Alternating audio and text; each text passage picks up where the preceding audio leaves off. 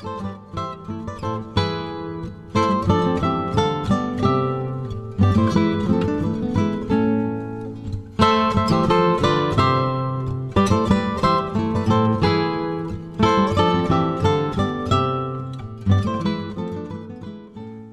Tudor History and Travel Show is a podcast that brings Tudor history to life by exploring Tudor places and artefacts in the flesh.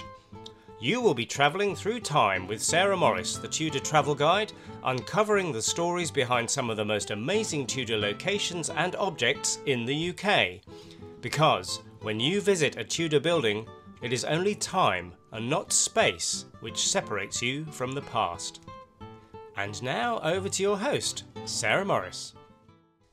Hello, my time-travelling friends. It's Sarah, the Tudor travel guide here, and I am delighted to be back with you once more and looking forward to what we are going to be talking about today. We are going to be exploring the interesting, complex, puzzling relationship between two great Tudor icons, and that is of course Queen Elizabeth I and Mary Queen of Scots.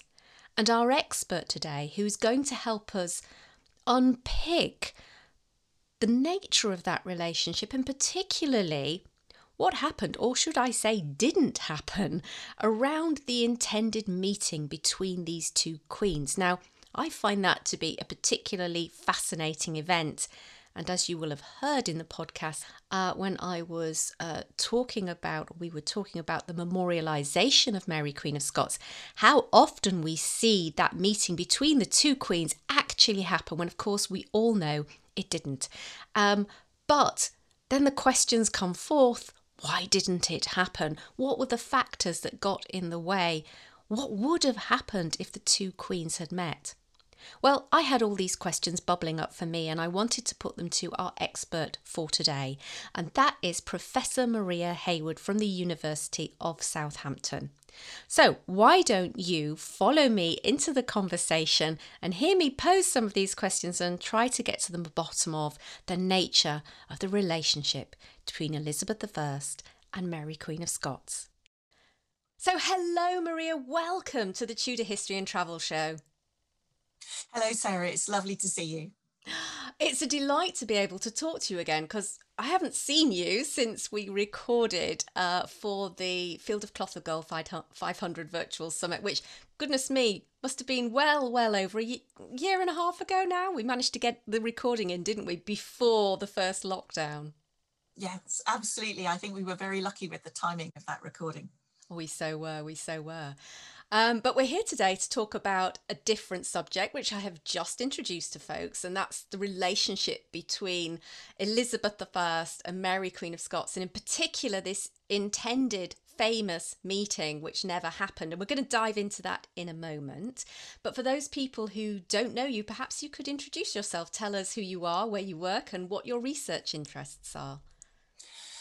So my name's Maria Hayward. I'm based at the University of Southampton in the History Department, and I predominantly work on the Tudor and Stuart courts with a particular interest in the stuff of early modern life. So very much the textiles, the gifts, the clothing, the horses, all of those sorts of things that made up the world that these individuals lived in.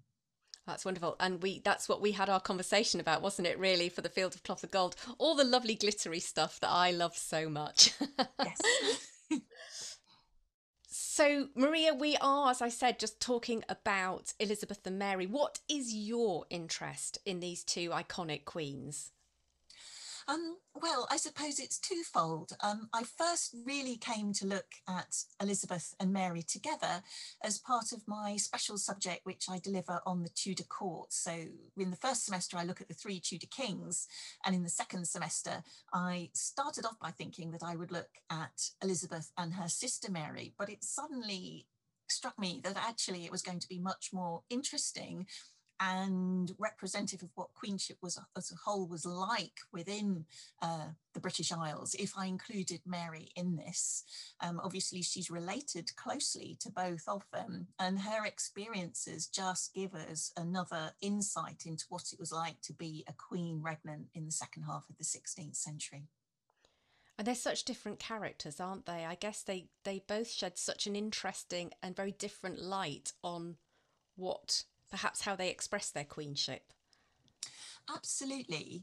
So as you say, their characters are very different, but in other ways, you can see that there's a fascinating sort of competitive element between them. It almost reminds you a little of Henry VIII and Francis I, for instance, that they are similar and they experience the challenges of what it was to be a queen in a world that was ostensibly, ruled by men. But yes, their own personal experiences in many ways are quite different. Obviously, their religion divides them. I suspect that's the most sort of the largest distinguishing feature between the two of them. But then on the other hand, you look at other aspects of them, and both of them have quite complex family backgrounds and family histories and relationships with their parents, or sort of absence of parents. Yeah, oh gosh, that would be a fascinating subject to dive deep into. It wouldn't be the psychology from the early upbringing of both of them, but maybe that's for another day. Yes. I know, I know when we were talking about what aspect of these two queens would you most like to explore for our conversation, you really honed in on this, the topic of this intended meeting between them both. And I was just curious about why that particularly, what's so interesting to you about that particular kind of event or non-event of their reigns? Well, several things. Firstly, this event, if it had taken place, would have been hugely significant for both of them. If you think that for a monarch, they have no equal within their own country. So in order to speak to someone who knows exactly what it is to be a crowned sovereign, you need to speak to someone outside the boundaries of your own country. And if you can do that to your own relative, and someone who's a woman like you too, then you can really see why a meeting would have been something that would have appealed to both of them. But beyond the purely sort of personal element of this, the other thing that interests me particularly about it is this whole idea of pageantry and how you use it to present a monarch to their people. And in this case, obviously, it was going to be hugely important both to the English and the Scottish courts in terms of the way the two queens' retinues interacted with each other. And for both women, of course, it's early on in their time as queen. So neither of them have been monarch for that long. And I think on the whole, with Elizabeth's reign, we don't tend to focus on the early years as much as the latter part, when she really fulfills the idea of what everybody thinks Gloriana should be like. Well, that's a really good bridge, I think, into me asking you about this proposed meeting, because there was one that got quite close to happening, I think, and you're going to tell us all about that. So maybe you could tell us when the near meeting nearly happened, and where was it planned for, and then I guess my final question around that is, what did the Queens hope to achieve when they met face to face? Do we know? So the meeting was planned for late summer, early autumn 1562. Specifically, it was going to be between the 20th of August and the 20th of September.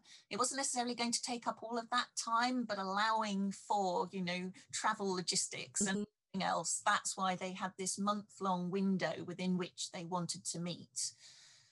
In fact, we know that the weather was pretty bad that summer, so I imagine they probably needed some extra time to ensure that they could meet. The proposed place of meeting was York, which I think is a fascinating choice. Geographically it makes sense because it's roughly equidistant between London and Edinburgh, and obviously a substantial city in its own right. But of course, this is where Henry VIII had been due to meet James V, and of course he doesn't arrive. So there'd be some interesting sort of resonances within this city, and also of course as the sort of the heartland of the Yorkist part of the country as well. Never the most comfortable for a Tudor monarch. So yes, I mean, I was just thinking though, I guess there would have been people who would have been in Elizabeth's retinue who would perhaps have remembered Henry's progress. I'm just trying to think of the dates. We're talking, what, 1540, aren't we, for the Henry's progress, I think. Yes. So I guess there may have been some people, as you say, who remembered that and remembered the fact that James hadn't turned up, and there must have been some nervousness for the English on that front, wondering whether if Elizabeth did go to York, whether Mary would actually turn up. I imagine that certainly would have been one of the issues. If you look at this from the Scottish perspective, there's that sense of whether Henry had been overly optimistic to think that James would come. You can think of quite a good few reasons why he might not have chosen to do so. But yes, I think that is always going to be one of the anxieties, isn't it? That your fellow monarch doesn't turn up and you're left sort of thumb twiddling waiting for them. Yes, I mean the same. You mentioned the kind of the parallels between Henry and Francis, and of course there was that same tension, wasn't there, as they moved closer and closer to the field of cloth of gold. Would they turn up? And if they did turn up, was something awful going to happen? That was, it was almost, when you read the accounts, it's almost palpable. Yes, absolutely. The potential for, a diplomatic embarrassment here is quite high. So, as you say, you would want to be absolutely certain and confident that, both monarchs would turn up. And for both countries, it's hugely important that this is a success. And certainly we can see that a certain amount of planning has gone into the visit, in advance of the point where it gets called off. So we'll definitely come to that moment because that is fascinating. But I was wondering a couple of things. First of all, just on the back of the comment you were just making then about, it was important to both countries that this went well. Can you talk a little bit more about that? What did each country have to gain potentially through this meeting? Well, from the English perspective, Elizabeth and Cecil, I suspect more so, the hope is that Mary will agree to ratify the Treaty of Edinburgh. And in particular, this has already been signed by her representatives, in essence, in France. But of course, it's absolutely vital that she ratifies it. And what's particularly important is that she renounces her claim to the English throne, and she announces her wish to be seen as Mary Elizabeth's heir. So that is what Cecil is hoping to achieve here. In terms for Mary and for Scotland, I think that the aspirations are going to be slightly different. And in particular, of course, Mary is going to be wanting full recognition from Elizabeth that she is the rightful queen. And of course, she wants to be acknowledged as Elizabeth's heir. And so this is where the tension comes between them, that it's both a very personal meeting and a very politically sort of charged meeting. Gosh, yes, I can see that because they're almost diametrically opposed, aren't they? Yes, absolutely. And in particular, of course, Elizabeth has, in theory, the possibility to take matters, she could have acknowledged Mary as her heir. But if she'd married and had a child, of course, that would have then been put out of the equation. But of course, which brings us back to the whole question of marriage and these two queens in terms of the position it puts them in. Who initially proposed this meeting then? That's a very good question. Once we get sort of closer to it, I think most of the emphasis comes from Mary. I think Mary has more to gain from this in many ways than Elizabeth does from that perspective, in that Elizabeth has been queen longer. She is in a slightly more settled environment in that she is, a Protestant queen in a Protestant country, whereas Mary is a Catholic queen in a ardently, Protestant reformist country. So yes, my sense is that it comes from Mary. obviously later on, there's the continuous stream of letters, isn't there, from Mary? I mean, obviously her Yes. circumstances are very different by Yes. the latter part of Yes. her life. At this point, she is a reigning queen, and therefore, I guess, a force to be taken seriously. But Absolutely. nevertheless, the emphasis is still coming probably from Mary at this Yes, stage. that is my feeling, that it is Mary that is the sort of chief mover behind this. But that ultimately, once sort of Elizabeth thinks about the idea, you get the sense that, she too sees real merits in the meeting, that are both personal and political. So I think we can sort of break it down into, these are two women, two young women, two relatives who have never had the chance to meet. There is undeniably an aspect of curiosity, meeting each other, and obviously meeting a fellow queen regnant. So I think there's that whole element of it. But then there is also the political here, that both of them have things that they want to gain out of an encounter.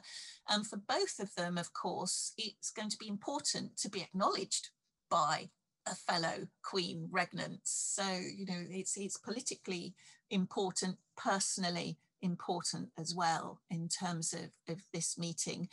And I think one of the things that comes out of the conversations that we see between Mary, Elizabeth, and their mutual ambassadors is that the queens are invariably asking the ambassadors, what's the other one like?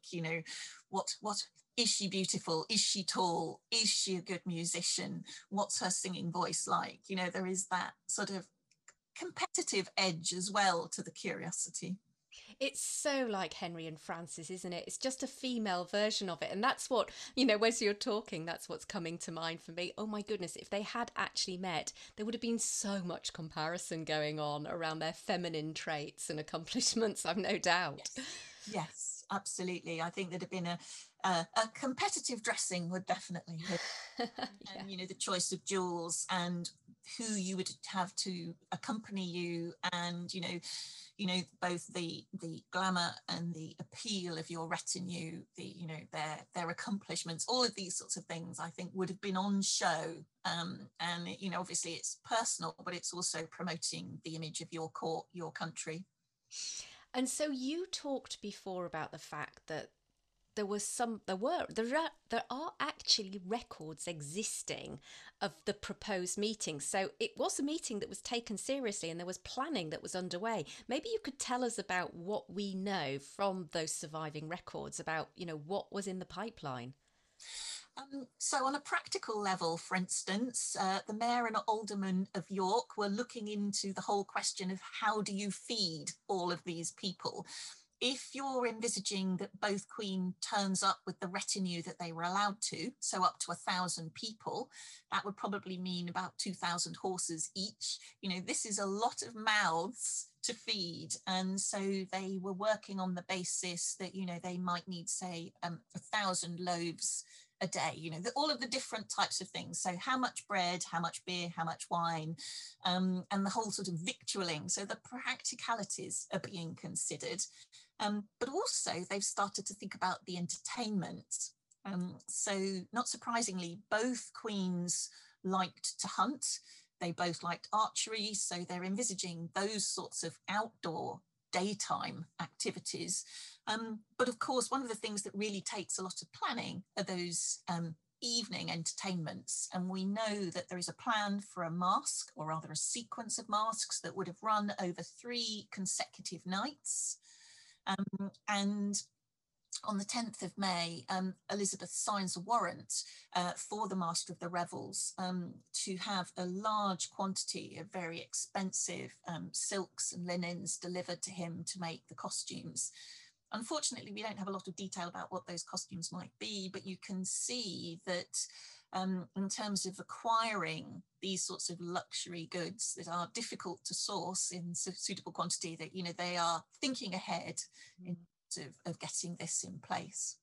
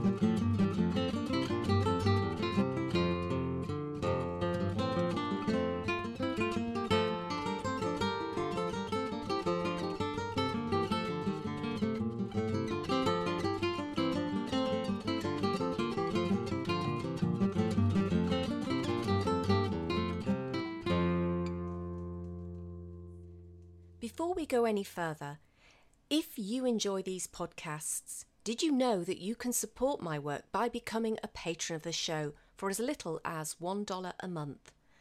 A link to find out more about this programme and the different levels of sponsorship available is included in the description associated with this podcast. And while I can't thank you in person, here's a big mwah to say a massive thank you from me. So now it's back to the show. You know I'm a bit obsessed with Tudor places. and we know that Henry VIII stayed at the King's Manor in York. And do we have any record of where the Queens were due to stay, or has that not been recorded? No, that's certainly one of the things that there seems to be sort of less detail on that. But I suspect that the King's Manor seems like a very likely place that they would be using, as you say. Whether they were envisaging that both queens would stay there, certainly there was a suggestion that when Henry met James, that, or the proposed meeting, that Henry was based, as you say, within the King's Manor, and that tents were going to be provided for James. There doesn't seem to be much sort of preparation on that sense. So unfortunately, accommodation is not one of the things that sort of appears to sort of be coming up in the documents as much. Oh, never mind. We can imagine. And for those people who don't know, the King's Manor, or part of the King's Manor, still exists in York, isn't it? It's very fittingly part of the University of York and the Centre for Medieval Studies. So you can go to York and kind of wander around and touch a little bit of history. So that's just maybe a top tip for people who are thinking of visiting York. Now back to, you were saying that this meeting had personal and political aspects. So maybe we could just pause on the personal and dive into a little bit about what Elizabeth really felt about Mary as a woman and a queen, and maybe vice versa. Can you share your thoughts on that? In terms of how they thought about each other, I think one of the things that's really interesting is if we look at their letters and the way they sign themselves, I think that gives us a good indication. And Mary invariably refers to herself as being Elizabeth's cousin, but more importantly, she refers to her as being her sister. And we see Elizabeth do the same. And again, I think that we can see here also a parallel between Henry and Francis, where they talk about each other as good king and brother. I think they stress that shared status through the idea of being sisters.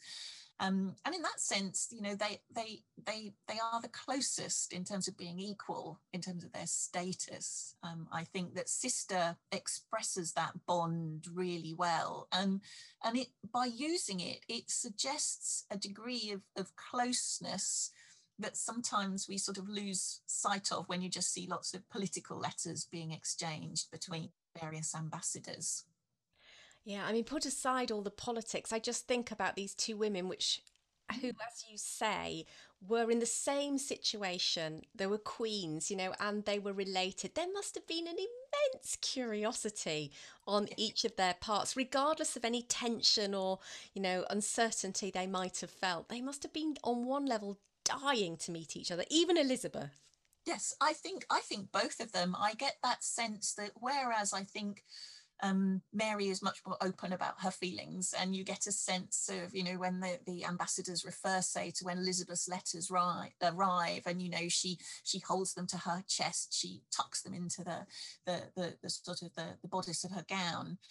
We don't get a sense of Elizabeth necessarily doing the same, but as you say, I think there is intense curiosity, but more than that, I think there is a genuine wish to meet.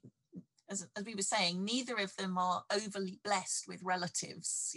That sense of not only is this someone who's got the same status as them, but they are related, which of course is part of the trouble as well in terms of the whole question of Elizabeth's throne.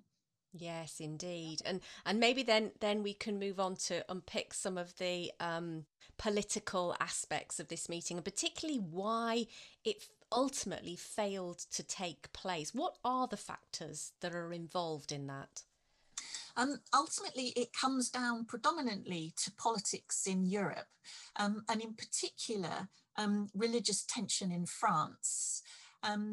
France is essentially or exclusively a Catholic country, but it has quite a sizable reformist Huguenot element within it.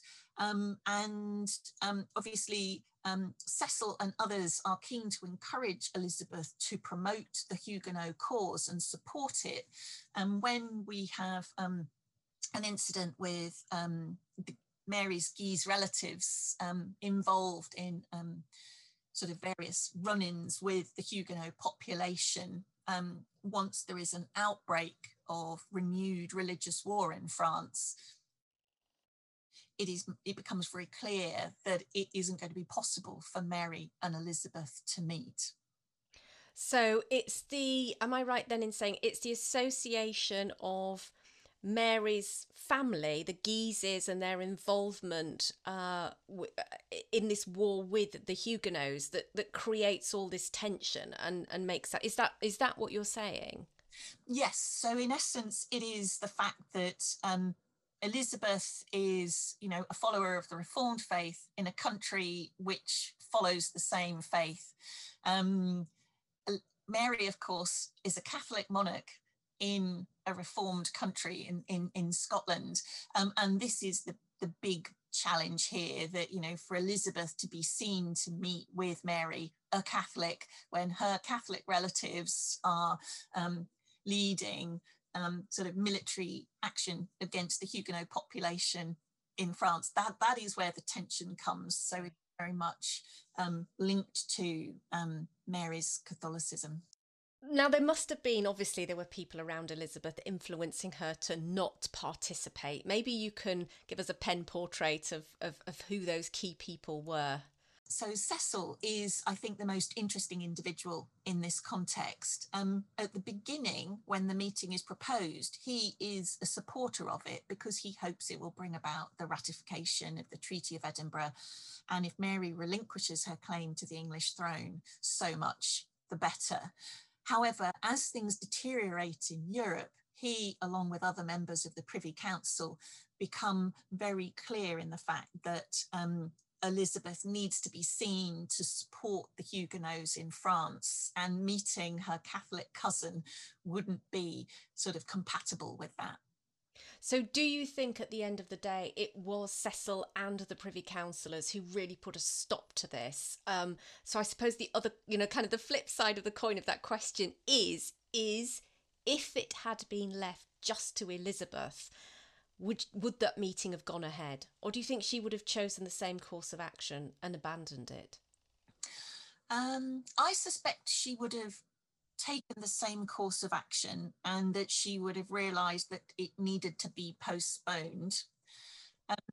I think one of the things that's very interesting is that when the meeting is postponed, it is only postponed. And the suggestion is that they will be able to meet in the following year in the same place, same sort of time of year.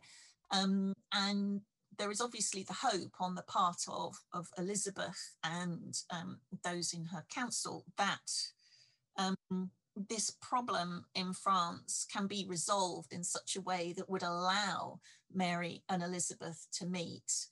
So I think that that's what's most interesting about this, is that it isn't, as you say, it is postponed, and that they actually are sort of vaguely suggesting possible dates for that postponed visit. Once it becomes apparent that visit can't take place, then obviously it is very much sort of put on the sidelines until later in the 1560s. Yes, and then of course things change completely for Mary, Queen of Scots. And when do you think that the idea was completely abandoned? Well, they are still considering the possibility of a meeting in 1566 and 1567, but as you say, events happen very rapidly then for Mary, whereas at the first proposed meeting, Mary and Elizabeth would very much have been meeting as equals. By that later visit, Mary's position has changed quite radically. And now there are a whole variety of reasons why members of Elizabeth's council are really quite reticent about the idea of her meeting.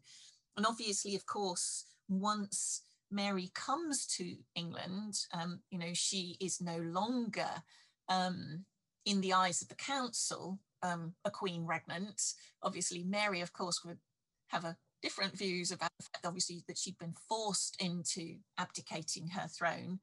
Then, of course, any meeting between Elizabeth and Mary would be very, very different. And Mary wrote countless letters, didn't she, to Elizabeth during her imprisonment, kind of beseeching Elizabeth for them to meet, but it never happened. And I was wondering, what do you think we can surmise about Elizabeth in the light of that intransigence to grant Mary, I suppose, an audience at that stage, as she was effectively a prisoner? So once Mary is being held in England, it makes the situation much, much changed. In part, Elizabeth gets round it by not travelling anywhere near where Mary is resident, sort of to be able to sort of politely avoid the question of meeting her. But of course, in many ways, the things that made their relationship complex before haven't necessarily changed hugely, in as much as Mary is still hoping that she might be restored to her crown. James might not have agreed to that idea, but she is still hoping that it would be possible for her to recover her Scottish crown and to unite it ideally with the English crown. So it's going to make it a very complex position for Elizabeth, and because Elizabeth hasn't married, she hasn't resolved the whole question of the succession. The longer this goes on, I think the harder it's going to get for her to meet Mary. Plus, I think one of the things that's often mooted by a range of historians is that I imagine she might have been slightly disquieted by how she might respond to Mary, because I think it's one thing receiving letters, and as you say, they are passionate, highly persuasive letters that Mary sends. I think if you were to meet that person in the flesh and to then have to say, no, I am not going to help you, I'm not going to release the sort of the severity within which the constraints within which you are held, I imagine that would be very difficult to do. And so she opts for the route of denying the meeting to sort of just avoid placing herself in that difficult situation. I think it's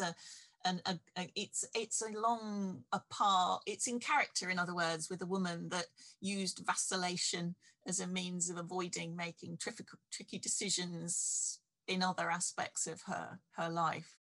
So just moving on to a couple of slightly different questions to round off our interview today, if I may, Maria. I'm thinking, first of all, I'm fast forwarding to the end of Mary's life, where she gets involved with these plots to overthrow Elizabeth. And obviously she knew what she was doing, and she must have known that there were risks in that. And I've always wondered whether she just got to the stage where she was just fed up of being a prisoner, and she almost preferred to risk dying a martyr and, forcing Elizabeth's hand rather than just languishing in obscurity in some drafty English castle somewhere, forsaken by her own country and her own son. Do you think psychologically that's where she got to, or am I just reading too much into it? That is a really interesting question, and one that is very, very difficult to answer. However, I don't think she ever gave up her belief in that, that she had been the rightful Queen of Scotland, and that, she was deposed. And of course, we never can get round also the fact that, Henry's decisions to declare Mary and Elizabeth illegitimate meant that for all of Catholic Europe, Mary was the legitimate monarch for the throne. Elizabeth was an illegitimate sort of usurper of that place and that role. And so I think that would have always been part of it, in terms of what kept her sort of, I suppose, what sustained her during that time of imprisonment. but yes, it's, you can imagine that, as you say, if you've been imprisoned for that long, that yes, you might feel that a reckless act is worth it, in terms of because she was being kept in increasingly unpleasant conditions. Her health was deteriorating. Yes, it's difficult. Yeah, no, and we'll never know, of course, but No. interesting to muse on these things. But what you're basically saying is, that in Mary's mind, she was always the rightful queen, and that never changed. And so, the likelihood is that was the main impetus, but maybe there was a bit of an act of desperation thrown in as well. Yes, and also I think there's an element of that, there are all of these individuals out there who are, she gets drawn into these plots. She becomes, obviously, she's the logical focal point for them. And in one sense, whether she wanted them or not, it's very difficult once these things are underway, I imagine, to extract yourself from them as well. So, but yes, this is a woman who, wasn't afraid of taking action. You get that sense during that her short reign, in Scotland, that she was probably a more active queen in terms of than Elizabeth in some respects. So. Now, a totally different question to end off our chat today. And as I said before, the Tudor Travel Guide were totally into Tudor places here. So I wanted to ask you, what's your favourite location that's associated with Mary Queen of Scots? Well, that is a really interesting question. And I hope that you are going to permit me a place in Scotland rather than in England. Of course. Choice for this being that I think, as you were saying, none of the places that she spends her time in England are those that she would associate with any happy memories, possibly, I suppose, other than her visits to Buxton to take the water for her health. But no, in terms of thinking about places, I would think that just in terms of places that I find fascinating, I would think that Loch Leven Castle is a really interesting one. To a modern visitor, it is a remarkably romantic setting, but I suspect for Mary, a place that she's imprisoned after the rebellion, after her marriage to Bothwell, and where she's held prisoner, I imagine this would not have been one that was full of happy associations for her. So I think probably in that respect, Falkland Palace is somewhere that is a particularly nice place to think about her. This is where she, in those early years of her reign, so at the time of this proposed visit, this is where she would have been holding her court, playing tennis, real tennis, riding, hunting, hawking. And so I think that is where I would choose. Well, you've chosen two absolute beauties there, because many people will know I went to Scotland in August this year, and actually I would have put Loch Leven right at the top, just because it is just so beautiful and so romantic. And you're quite right, Falkland is such a pretty little town, and the palace, you still get a lovely sense, don't you, of the architecture and the. It's just a beautiful scenic place. So what great choices. Good. So thank you so much, Maria, for talking to us today about Mary and Elizabeth and this meeting that never took place, and helping us unpack just why that was the case. Really appreciate it. Oh, it was my pleasure. Thank you so much for talking to me. So that concludes this extra episode of the Tudor History and Travel Show in a week that we remember the life of Mary, Queen of Scots. I hope you have enjoyed both of the episodes that have looked at very different aspects of her life. Well, with that, we shall say goodbye for this week, and you can look out for the next Tudor History and Travel Show, Travel Essentials, which will be coming your way in a couple of weeks. And then, of course, I will be back with the main show at the beginning of March, and we will be touring the wonderful, the glorious, the romantic Sudeley Castle in Gloucestershire.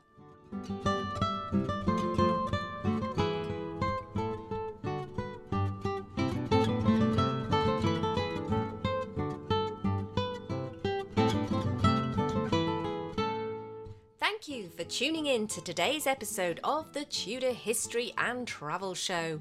If you've loved the show, please take a moment to subscribe, like and rate this podcast so that we can spread the Tudor love. Until next time, my friends, all that remains for me to say is happy time travelling!